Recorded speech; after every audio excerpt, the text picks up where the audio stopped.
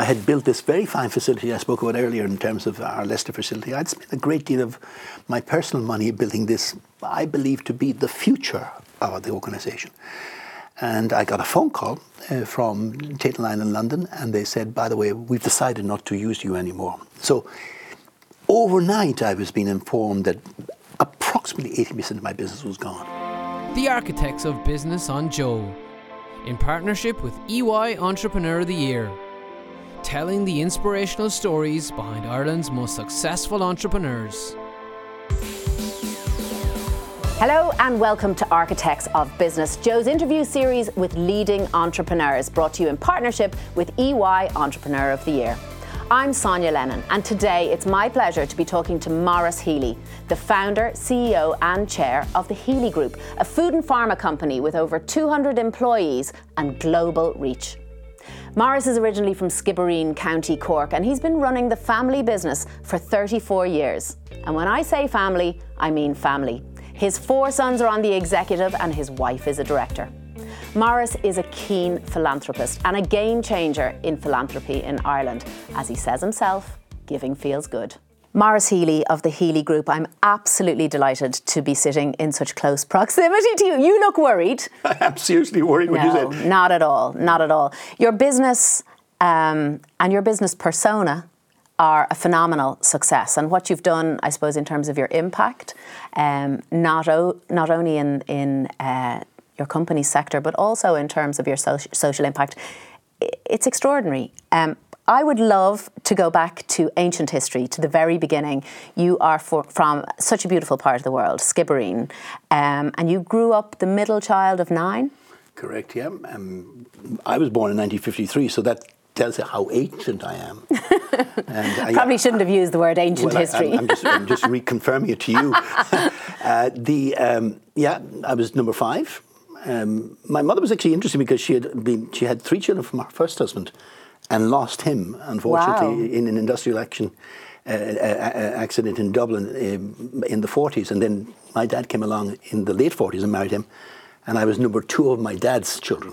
Okay. So my older brothers are actually O'Toole's, even though my mum and dad should have really made them Healys, but they're O'Toole's. So can I ask you, was your mum a dub before? Oh, she is a dub. She is a dub. Sorry, was, of course, yes. But in our heads she still is a yes. dub. Oh, born and bred, yes, okay. absolutely. But cool look. Okay, yeah, very good. Absolutely phenomenal. My dad, of course, was from Scotland, but our first husband was also a cool man. Okay. Cool look, yeah. Okay, well, you're half Coolock, half Cork. Well, I'm 100% Cork, but when you live in Dublin since 1971, I feel quite much part of what is Dublin.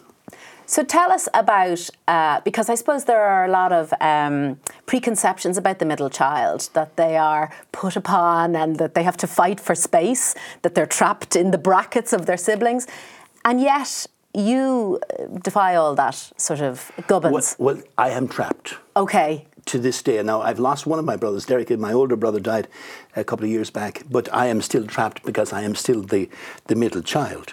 And I think being the middle child, you are actually asked from all angles, north, south, east and west. So I'm still in that trap, by the way. Is it a pleasant trap or an unpleasant trap? I enjoy it. Okay. And I love my siblings, so therefore it isn't a burden. Okay. Very good, very good. So family is hugely important to you. Family is hugely important. That extended family of my siblings and, of course, now my own family, of course, are huge. And thank God, my grandchildren as well. Fantastic. So your early inspirations were very close to home. My mother is the inspiration. I mean, even to this day, she is part and parcel of who I am, right? And I would safely say if all my brothers and sisters were sitting here now, they'd say exactly the same, because she influenced every single one of us, right? She was an entrepreneur, there's no question about that. When I grew up in 23 Cork Road in Skibbereen, in actual fact, we were very, very, I would say, poor. I got polio in the mid-50s, which was a kind of part of what was the Cork polio epidemic at the time. And that had its own consequences. My father had to leave home because it was regarded as he was part of the contagion. Really? And was gone for the best part of 6 months. So my mother actually looked after the family. And she was in quarantine, living in her home in Cork Road. So it was a terribly difficult time. And that in itself drove her to be who she was. Now, she had the DNA. And like she was making cakes, selling them on the street outside our front door back in the 50s and actually to make a living. So like when you grow up with that, now thankfully I had no consequence of polio. So I'm sitting here with you in actual fact with no residual. Delighted to hear it. Yeah, and therefore I must have inherited that part of her. And then she went on to own a restaurant and a guest house and then a second one and a third one, and then I presume we all learned from that. So she had an empire? I don't think an empire, because she had no concept of money. I told the story many times about her. She regarded VAT as profit. That's a dangerous game. Right. That's a dangerous game. So when it came to repaying the VAT, in actual fact, she didn't have it because she'd spent it, So like she wasn't the business entrepreneur that you would expect it, but she was a business person. And she was an extremely successful business. Like most people who stayed or actually ate in a restaurant came back to see her because she was the person. The charisma. The charisma, absolutely. Fantastic. So she motivated you, I suppose, to think about your position in the world. So you talked about coming to Dublin in 1971, was it? I did my leaving in 71, and I'd say within 2 days I was on a Dick's transport truck to Dublin, because it was the cheapest way to get to Dublin. And my uncle had arranged that, and I ended up, and I was staying with him. I went to live with him, my Uncle Noel, and that was the beginning of it. But it wasn't because she was inspiring me to become entrepreneurial. She threw me out. Okay. Like when you have so many children. Now, my older siblings had gone at that stage.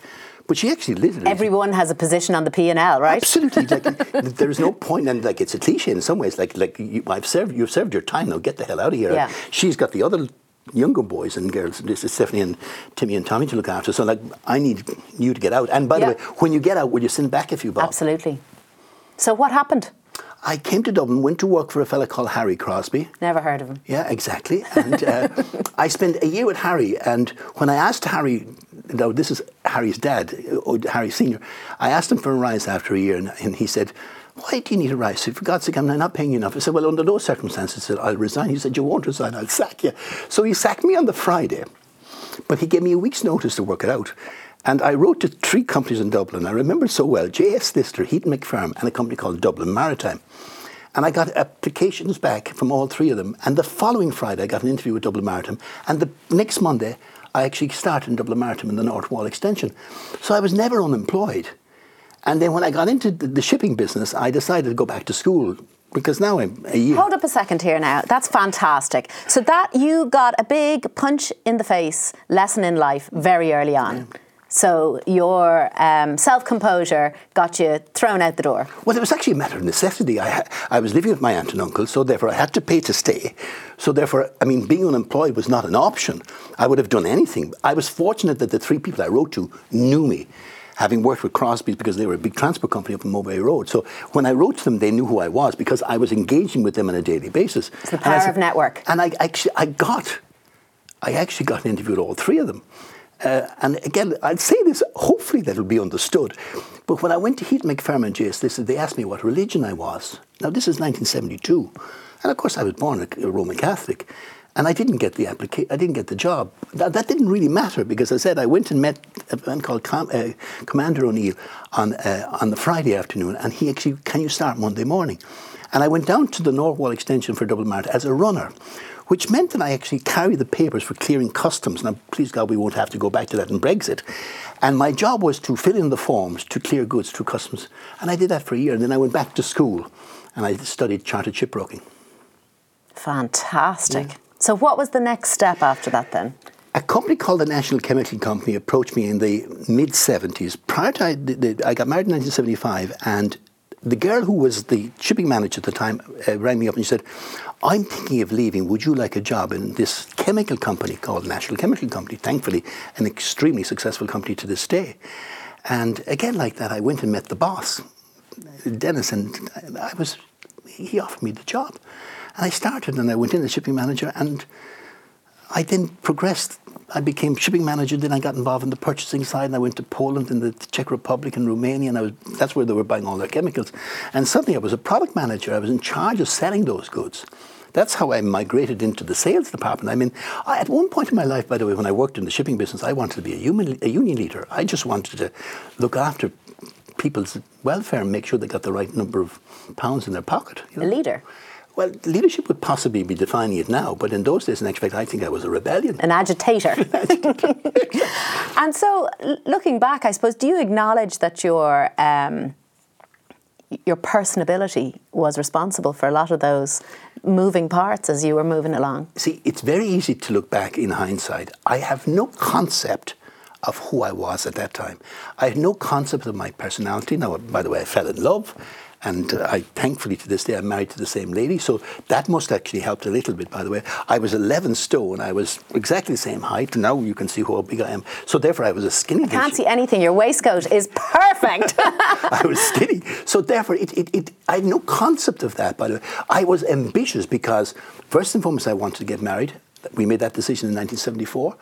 We bought our house for £10 deposit from Brennan McGowan out in Kildamanagh. I remember being with a very good friend of mine, John Gillespie, and he brought me out to Kildamanagh. He'd owned a house in Walkinstown. He said, look at these houses, they're great out in Kildamanagh. And I went out and I loved it. Adelaide and myself loved it. Now, it was south side. We were living in the north side of the city. And she was from Artane. Adelaide was an Artane lady. And I borrowed the £10 to put down as the booking deposit. Now I'm in trouble because I came back to Adelaide's house, told her mum and dad I bought a house, and they asked me how was I going to pay for it. And I told them exactly what happened. And then I had to figure out, how am I going to figure out how to pay £7,295 was the value of the house. And I got a mortgage from Dublin County Council for £44.69 per month, right? And Adelaide was a nurse in Brookaveen in Cork Street, just around the corner from where we are now. And her salary was £18 and I was on 11. It didn't add up. So I had to get 3 or 4 jobs. I worked in Carty's in the Ivy House in Drumcondra. I was doing that. That was just introduced then, by the way, in the 70s as well. I'm not sure, but you're too young to remember this. So we went from wholesaler turnover tax to VAT. So I set up a business with another friend of mine, Pat Burke, to actually do people's new VAT returns in order to make more income. So like they were all happening in the 70s. Amazing. Yeah. Even though, by your own admission, you're not particularly a numbers guy, you say. I wouldn't think so, but at the same, remember that it was important for me to own my own home. And to survive, I had to work and have several jobs. And then, like when Adelaide got pregnant in a year later, of course, and by the way, when she got married, she had to give up her job as well. My mum the same. And thankfully, the system actually compensated her 2 or 3 years later. We got a big lump sum of money because they backdated for the fact that she had lost her job. So all this is going on. You're in a position of domestic flux. Everything's looking rosy if you can just pay for it. So how many ever jobs you're doing, 3 or 4 at the time, how did that then transform itself into the birth of the Healy Group? When I worked for National Chemical Company, they paid me exceptionally well. So the second and third jobs, they weren't absolutely necessary. And then the early 80s became quite troublesome. Again, the oil crisis had hit. The company was the Irish company of a British division, which I was working for in actual fact, was looking at several things. They had run into trouble with regard to the oil industry and what we would call the polymer industry. And I, for some reason in my head, with a friend of mine called Sean Whelan, who is still to this day my accountant, by the way, I sat down having a pint. He used to come to my house, to Adelaide and myself, for dinner. He was in articles at the time, and he said, why don't you think about setting your own? And we drew up a business plan. Never waste a good crisis. Back about 1984. And that became the template. And we had, Adam and myself had saved quite well. Again, this is 84 now, by the way. And we went to the bank manager with the idea out in Sutton, Stuart Flanagan, and he said, how much have you got? And I told him how much I got. And I said, how much do you need? And I told him how much you need. And he said, now, by the way, Adelaide, do you realise we need security? And the Family Protection Act had been introduced at that time. So that meant that Adelaide had to sign the house over as part of security, which of course would have been, Adelaide possibly didn't even understand, and I don't mean that disrespectfully to her, but she did it, thankfully. And that was the beginning of the story of the Healy Group, which started on the 1st of October 1985. What is the Healy Group? Wow.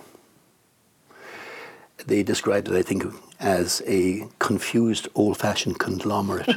Who described it as that? Someone in the Irish Times. Oh, hilarious. We won't talk about who he is at the moment. But anyway, you founded it and you own it, so you better describe it. Well, it is a conglomerate of sorts. We don't see it as that. So it's quite divisionalised, so it's best to describe it in divisions. So essentially, the core of the Healy Group is food ingredients. And the progression over the last 30-odd years, in actual fact, we have acquired companies. We have a very strong connection with a company, and I own a significant proportion of a company called Comida in Clonmel, which is a pharmaceutical company. So they do exactly the same as we do in the food ingredients business, except for the pharmaceutical sector. Okay. And then we have a chemical sector, even though that the company started off as the Healy Chemicals Ireland Limited. We have divisions now which are chemical, which are specialised in specific areas, particularly with regard to coatings or paints, to all intents and purposes. And then in China we have a health and nutrition division. We built a plant in Uganda to do chia seed production. And in the last couple... And that is a social enterprise? It is a social enterprise, and it was set up with the intention of supporting farmers in Uganda. And that's another story, because I was involved and have been involved in Uganda for quite a number of years. And we're going to come back to that side of your story, which is fantastic. But I'm wondering, the early work, which was in the 70s and early 80s, quite an international workload that you had. You were moving around, you're going to Poland, you're going to the UK, you're going all over the place. Do you think that coloured your international expansion of Healy Group? Do you feel that was kind of a given for you? I wish I could say yes to that too, but I don't think so. However, there is obviously a subconscious part of everything you do. I've always enjoyed the idea of actually getting on a plane and travelling, right? So therefore, however, I would imagine that the expansion of the Healy Group came about because of actually the narrowness or maybe the size of the Irish opportunity. And therefore, the natural progression, as everyone would say, you go to the English-speaking countries, which I went to Great Britain. And when I went into Great Britain, again in the early 90s, I did with the whole intention of replicating what I was doing here. Now, our focus had moved predominantly to food at that stage. So therefore, we had effectively kept the chemical business in the background because it was actually bread and butter stuff. But we wanted to focus into the food sector because that's where the growth, we've in our heads believed it. And that, of course, the opportunity there of 70 million audience and opportunity grew, it just made it happen. And I have to say that our successes in the United Kingdom have been extremely well, done very well because of the fact of the size of that market. And then when you're successful, people hear about it. Mm. And because we have certain niche areas, a lot of what our opportunities that grew in international markets came because of a pull rather than a push. So you are world leaders and in some cases the only people in the world who can do certain things. There is a certain product range that we have that we are very proud of, that we believe we're the only company in the world that can actually produce it. That must feel amazing to know that you... slightly terrible. My heart is fluttering here in case there's somebody listening to me who actually wants to know what we're doing. We have a very large audience, Maurice. You're going global all over again. And I suppose I'm fascinated by that because the company that you founded versus the company that you're chairing today, they're two completely different things. Oh, absolutely, for God's sake. And by the way, the person that you're talking to is a changed person as well. I mean, the person that, if you met me in the same condition or the same kind of interview situation back in the 80s or even the 90s or even into the early 90s, I felt maybe a little bit arrogant at the time. Did you? Oh, absolutely. I can't imagine. I can't imagine. So I see myself as completely different in my personality now because I think I'm calmer, certainly significantly older. I think my priorities significantly changed. I don't have that propensity for personality about myself as I used to think I had in the past. So things have changed a lot. A mellowing of the ego. Well, everybody has an ego. Mm-hmm. I'm not certain if I actually believed I had, but of course I have. Mm. Whether I still have it to the same degree I had in the 70s and 80s and 90s, I think quite different. So you do work with family, which is notoriously nuanced and difficult at times. How does it play out with your four sons and what are their roles? Well, see, you should really start with them. Okay, are they here? I'll try and replicate in one sense their answer to everything. Each one of my children, David, Anthony, Garrett and Timothy, by the way, did not set out with the intention of ever becoming part of the business. And that was our desire, Adelaide and myself. What actually happened was they migrated into it. Like, Garrett came in first but left and went away. But Anthony came in because I was struggling with getting a financial manager who actually could give me the type of reporting that actually would make me feel comfortable. And when he came back, Anthony studied hotel management. He went on to become an accountant. And when he came into me one day, he said, I wouldn't mind working for you. hold up there for a little second. What is the type of reporting?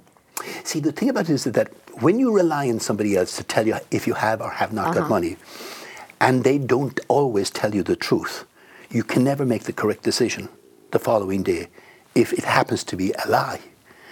I wanted transparency to a degree. I wanted always the truth. But I also always wanted the truth on time.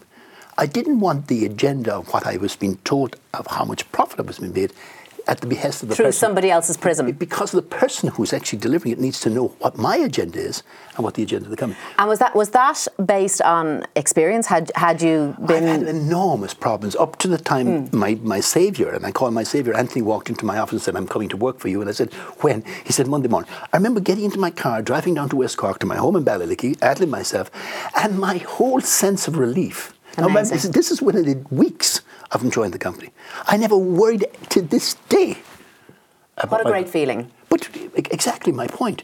And every other time prior to that, in the 15 or 18 or 20 years prior to that, when I had other people working for me as employees, I worried every single day. So Anthony is the money man. He's the bag man, yeah, absolutely. Excellent. And he allows you to sleep at night. He allows everyone to sleep at night. That's the problem, because I don't want him to have the burden of that responsibility. So therefore, the other three, David and then Timmy and Gar, have to share the burden of managing the businesses. It's easy count money when you're making money. Yeah. Go on. Next son. Well, David is the oldest. Yes. Right? David was born in 1977. He's a July boy. He's a nerd. He'll tell me if he ever sees this interview. He's an anorak. He's bound to see it, Maurice. Everyone's going to see it. No, he's just he lives literally up here in the South Sector Road, hundreds of yards from here, by the way, on his own with his dog. He's very content. He's a kind of a computer nerdy kind of individual, and gorgeous and handsome like his father, and he's just David, right? But like, he's the kind of sense and rock. He will never ever inspire how the business should be run, but his physical presence and his calmness in actually helps the others to remain calm. So what is his role? He is kind of IT, kind of information technology, social media, things that actually would drive the business in the direction the others don't know how to bring it. Interesting. And then Anthony steps in as the financial man, yes. And then Gareth, of course, is the salesman. Like, he's the front of house, he's the maitre d'. And Tim possibly is me. Interesting. Yeah. What's that role in its new iteration? I think he does all the things that I would have done in my time when I was his age. He worries too much. He runs the divisions below the general core business. So that I've described, we say, the kind of the core activity above the line. There's a couple of things under the line that they're not under the line at all. So he runs the factory in Naas, which is making desserts for the supermarkets chains. And he was responsible for bringing that business. Oh, yeah, absolutely. I remember walking in the door when he walked in with the two girls who actually owned the business at the time, and they walked in the door, and they were Margaret and Celine, and I said, yeah, and they brought in the samples, and I said, oh, no, I'm not a dessert person. This is from Pints, by the way. Okay, good to know. And I said, these are fantastic, God. And then I got in my car, drove up into Chicor, and then I drove down to Enterprise Ireland. Before I knew it, I'd bought it. Can happen. Yeah. It can happen. One minute you wake up and you've one company, then you've two and three. With great credit to Timmy, he stepped up immediately and said that he would run it. Now, that's 4 years ago. Chief Diversification Officer? Well, that was his job, because we set up an organisation called Gainline Capital with an investment fund with the idea of actually diversifying into areas that we were not active in, and he was the one who picked and chose. And like we own the Chili Shack range, which is a kind of a couple of burrito bars in Galway and Dublin, and a couple in the South Sector, North Sector Road and so forth. We have investments in other little small restaurants and cookie company in Thomas Street and so forth. And we got involved in luxury title company in West Cork, and we've another couple of things in America as well. But they kind of, we call them peripheral stuff, but he runs all that. Yeah. But his primary function as the fourth son, in actual fact, is to look after the factory in Naas and do all the other things as well. And have eyes on the greater market. And that's a manufacturing site. Yeah. And even though we were in Chicor, and we closed that site because we didn't own it, and then we bought the Naas site, and that took about a year to get ready and prepared for it. We opened that in January of last year, and thank God and His Holy Mother, we've turned the corner, because it was a loss-making organisation. And that is primarily down to Timmy's endeavourment and Anthony managing the pound, shillings and pence. It's a well-oiled machine. Absolutely. That is such a joy to hear. And we're going to take a little break now. And when we come back, we're going to talk to you about philanthropy. Thank you. Thank you. The Architects of Business on Joe, in partnership with EY Entrepreneur of the Year. I'm dying to talk to you about this. The subject of philanthropy and social impact as part of who you are and part of the business that you run with your family.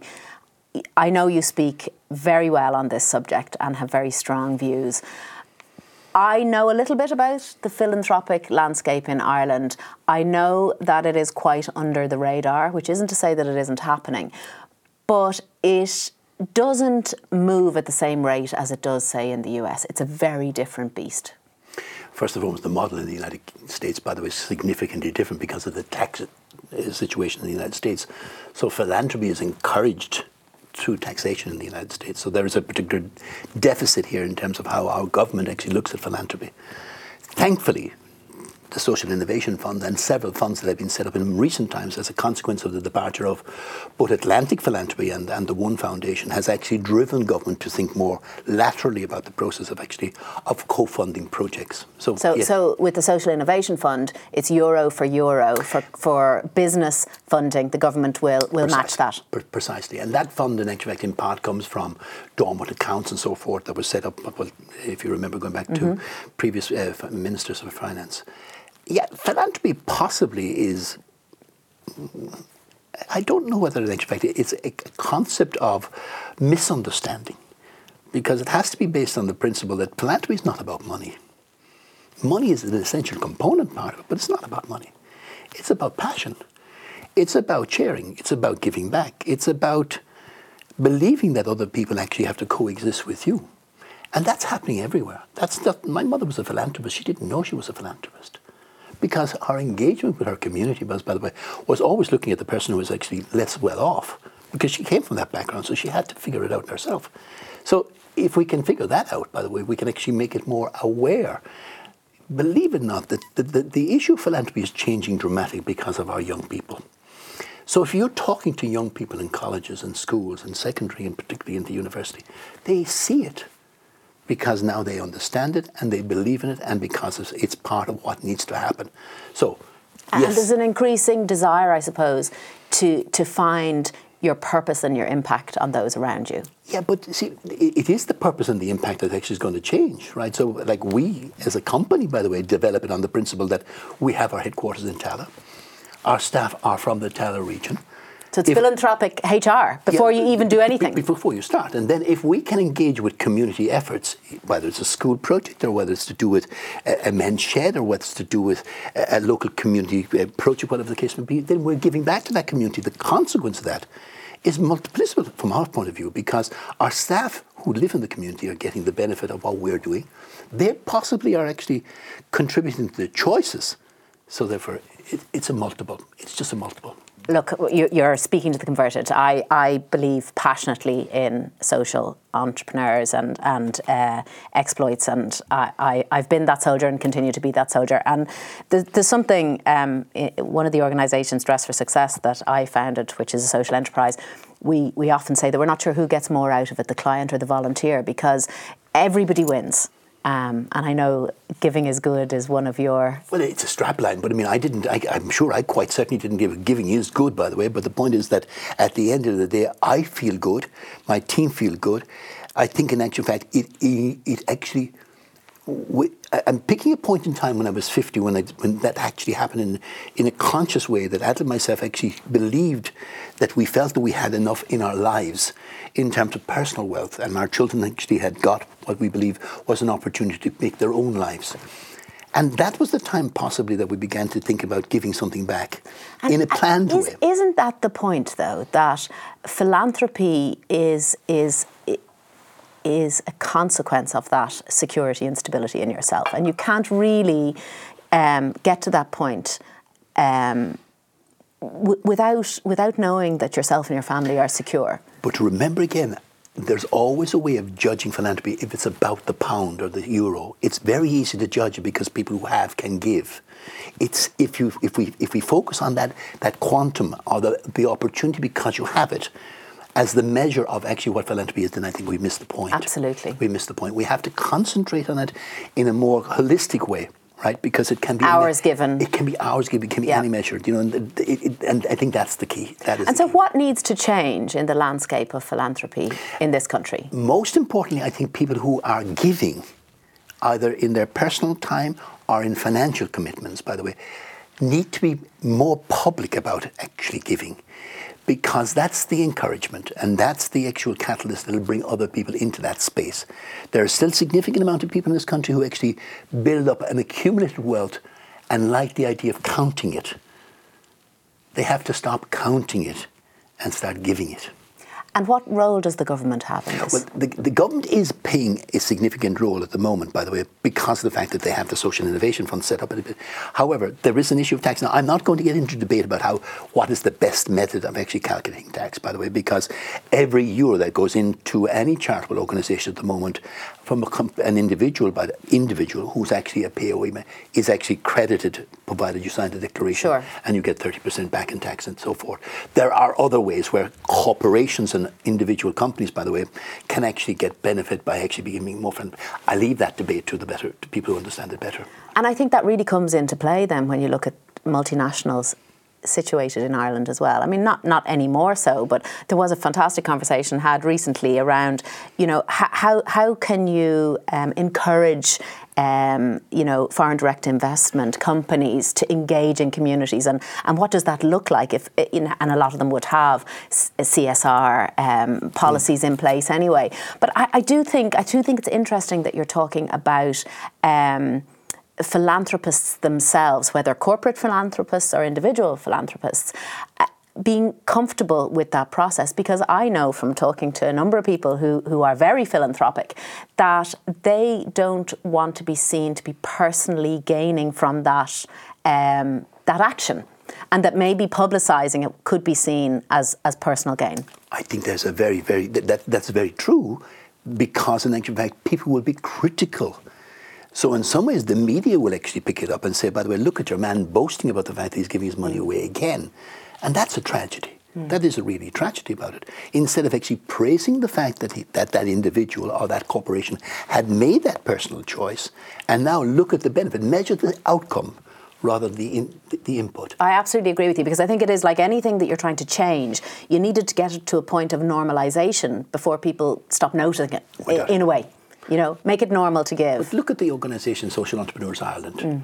Look and measure the success of their, 20 years, I think they've been around since Declan Ryan founded. It is just unmeasurable if that had not been there. What the successes, but more importantly, what has been the legacy of what has actually been created by that. Absolutely. The Menshed is just an example of that, but Menshed is just one example of that, but there are many more. Yeah. No, it's fantastic, and I've certainly been a beneficiary of those organisations in terms of mentorship, and they are fantastic, not only for the rewards, but massively for the network. Without a doubt. And I suppose it's a natural point to come to you on the Entrepreneur of the Year award and the network that brings into play. It's a massive part of that programme. I was a reluctant participant. Were you really? I think you probably weren't the only one. I think a lot of people have to think long and hard. See, when you're approached, or when you think about it, you think about it, it's another network. The last thing I wanted, like 3 years ago, was another network. I think I had enough networks at that point in my life. All full up here. And it wasn't that I was full, but I just didn't feel I needed it. Now, but that seems very selfish, but at the time.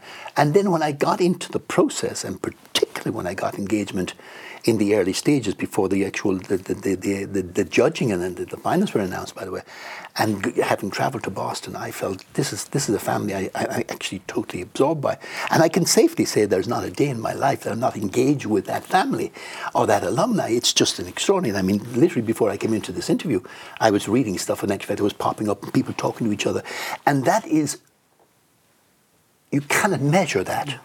By the way, the broader context that must give you as an owner of a company like Healy Group. It's astonishing, and by the way, it's completely within that circle. So there's literally things being said to each other, by the way, and by the way, then there's the private side of that. By the way, you can pick up the phone and speak to any one of those individuals who you feel can make a contribution to your issue at that moment in time, and know that you'll get an answer. Maybe not the solution, but you'll get an answer. And that's, you can't. Invaluable. You can't pay for that. You can't pay for that. So all of that family, the EY family, they must all be feeling the effects of that must be mentioned, Brexit. There can't be one of them that can't be affected. No. How is it affecting your business right now? Because 50% of your business is UK and Ireland, is that right? It's significantly, I'd say Great Britain, the operational side of Healy's UK is actually significantly larger than Ireland, for obviously because the scale's there. When you're actually a distributing company, so I'm a raw material manufacturing agent, so therefore everything I sell is produced by somebody else in some other domain. And if I look at my raw material supply lines into my UK operation, now, by the way, it has a direct line into the Irish operation as well, so it's not. I'm not going to make it uniquely exclusive to the United Kingdom because Brexit actually affects in both directions. Everything. In both directions. Let's concentrate on what's happening in the United Kingdom. So all my manufacturing supply lines are coming out of mainland Europe, predominantly.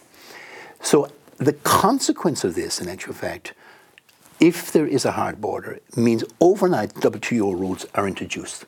Therefore, every single kilo and every single euro and every single pound of value I'm bringing into the United Kingdom is going to be subject to duty.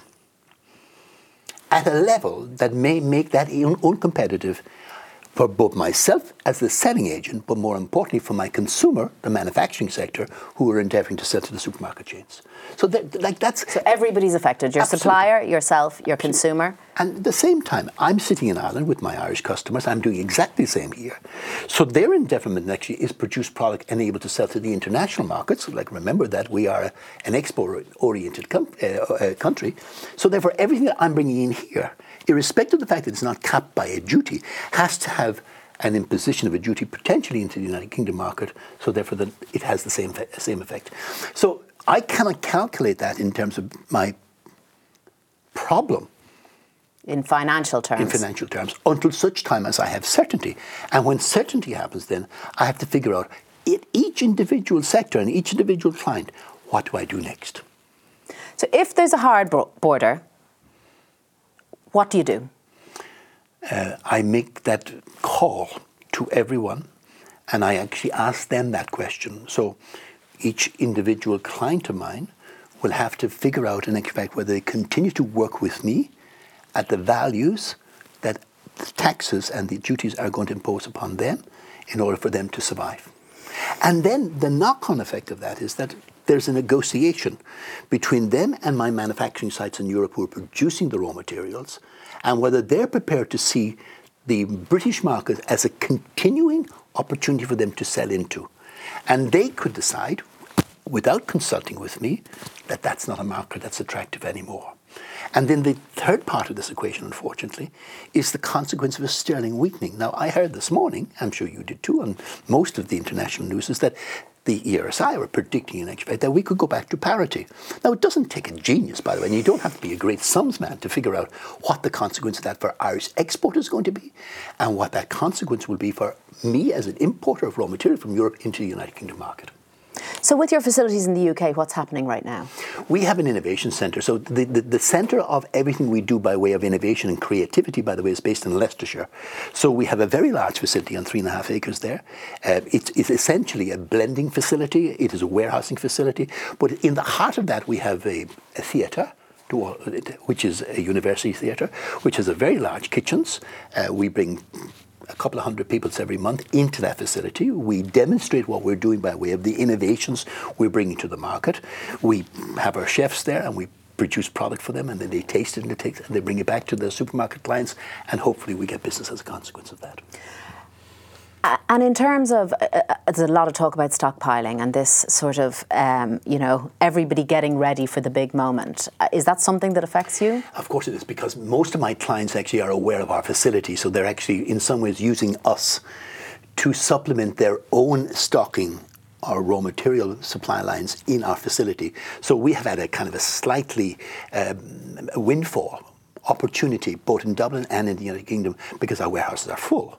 I'd like to have several more warehouses, but that is a short-termism, because the short-termism in actual fact will be eliminated once I think in actual fact, I heard that the cheese mountain in the UK of Irish cheese, by the way, is something like 40,000 tonnes. Now, that's an extraordinary amount of cheese, but like that's only a shortism. So it's 6 months down the road, like your warehouses could be empty. Yes. Or the consequence of what's happening could be quite different. So what are the opportunities in this situation? And again, with the caveat that nobody's exactly sure what's going to happen. Are there good things that could come out of this? I would safely say that there are great opportunities for Irish companies to invest in British companies. First and foremost, this is the opposite caveat of what we talked about currency. If sterling depletes, then values actually decrease as a consequence of that.